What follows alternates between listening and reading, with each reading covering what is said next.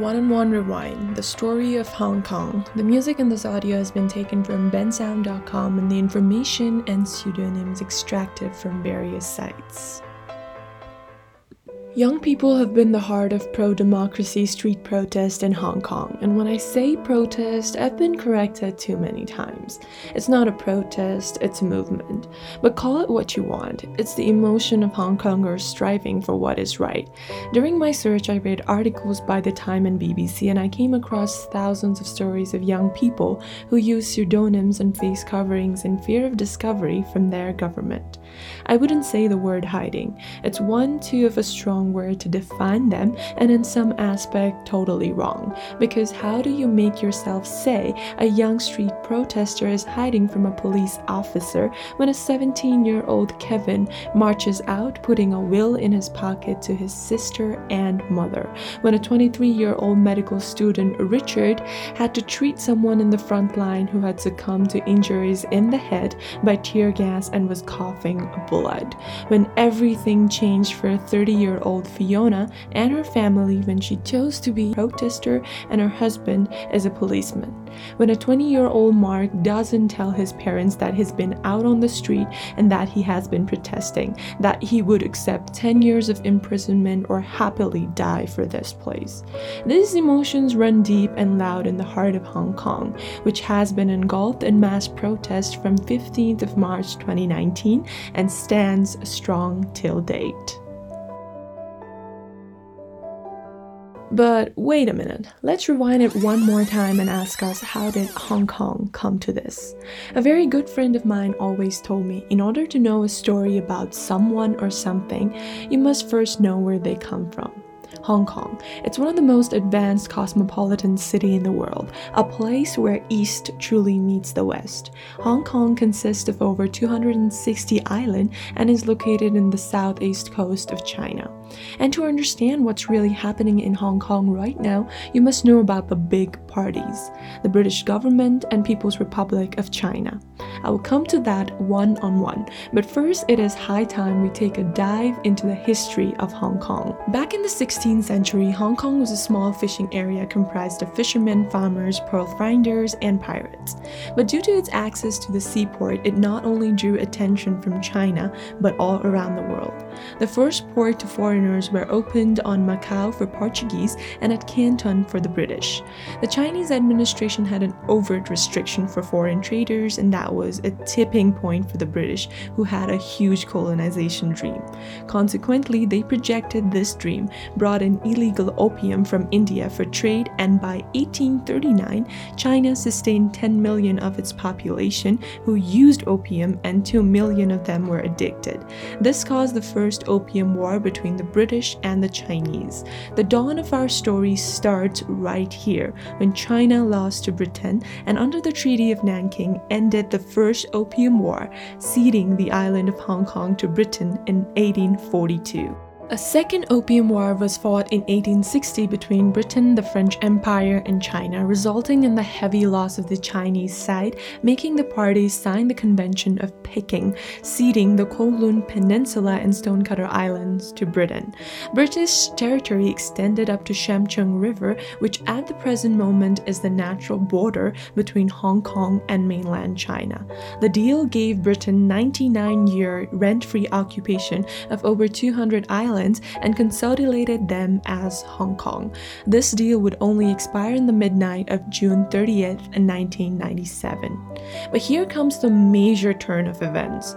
In 1st of July 1997, when the 99-year-long lease was set to expire, British Prime Minister Margaret Thatcher and China's Premier Zhao Ziyang signed a treaty announcing Hong Kong as a special administrative region of China for next 50 years until 2047, with its own mini-constitution, legal system, and some democratic rights like freedom of speech and freedom of assembly under its basic law. This famously is known as one country, two system. So it comes to a point why there is one of the biggest mass protests of the history on the street of Hong Kong against China.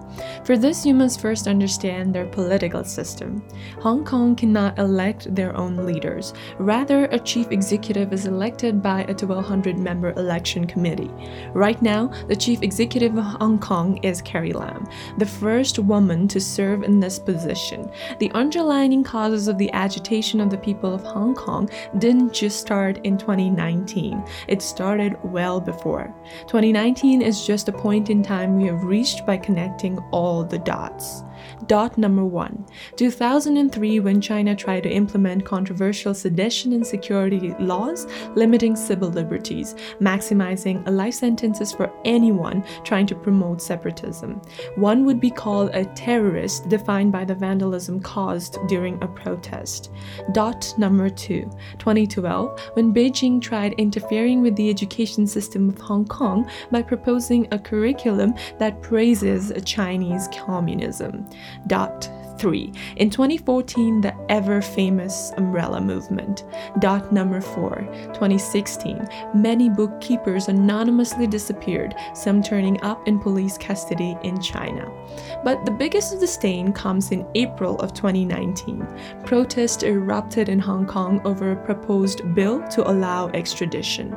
This extradition bill came into effect when Chan Tong-kai, a resident of Hong Kong, accused of murdering his pregnant girlfriend in Taiwan and allegedly carrying the body in his suitcase, came back to Hong Kong. Hong Kong didn't prosecute Chan Tong-kai because the crime was committed in Taiwan, and Taiwan couldn't prosecute him either because he was already in Hong Kong and there existed no extradition law between these two countries before. So, to solve this, a new bill was introduced called the Extradition Bill that would allow suspects face trial in Hong Kong or in Taiwan, but also in China. This was a risky move, mainly because it would allow virtually anyone in Hong Kong to be picked up and detained. Almost anyone could end up in the custody of mainland China, an allegation of being a suspect, which could eventually target activists and journalists promoting legalized kidnapping and violating the one country, two system agreement. With mass protests, the bill was announced dead by Carrie Lam, but the protests still raged on, asking the authorities for the bill to be withdrawn. So, what did the people of Hong Kong who were protesting mainly want? They wanted 5 of the things and none less. Protest shouldn't be labeled as riot. Amnesty for arrested protesters. Police brutality needs to be checked. Complete universal suffrage and transparency in election, and withdrawal of the extradition bill. When the protests were escalating, Chinese President Xi Jinping stated aiming separatism that made me shiver to the bone, and here I say his statement. Any attempt to divide China would end in quote-unquote bodies smashed and bones ground to powder.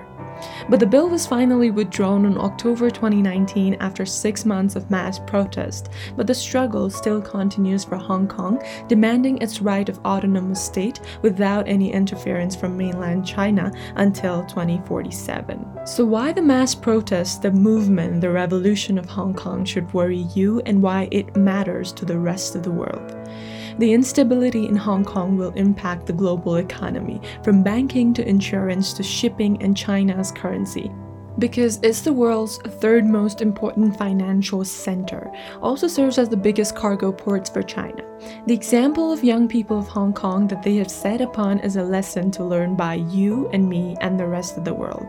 The tussle of Hong Kong is not purely a domestic issue, but it's a clash between 2 powerful ideologies of the world: communism and democracy, liberalism and authoritarian. Hong Kong is indeed a test in time. The future of Hong Kong is uncertain. Only time will tell us, but right now the biggest strength we can show is talk, share, and notice. Notice them, notice Hong Kong. That's a story for you about Hong Kong here on your podcast, One-on-One Rewind. My name is Anusha Maharshan, and you can share this story to your social media with the hashtag #NoticeTheWar_ThePeace. And you can also follow me on my Instagram at AZUZA_, or write to me at 11rewind@gmail.com. 11 as in ELEVEN. So until next time, I wish more power to you and the world you live in. Peace.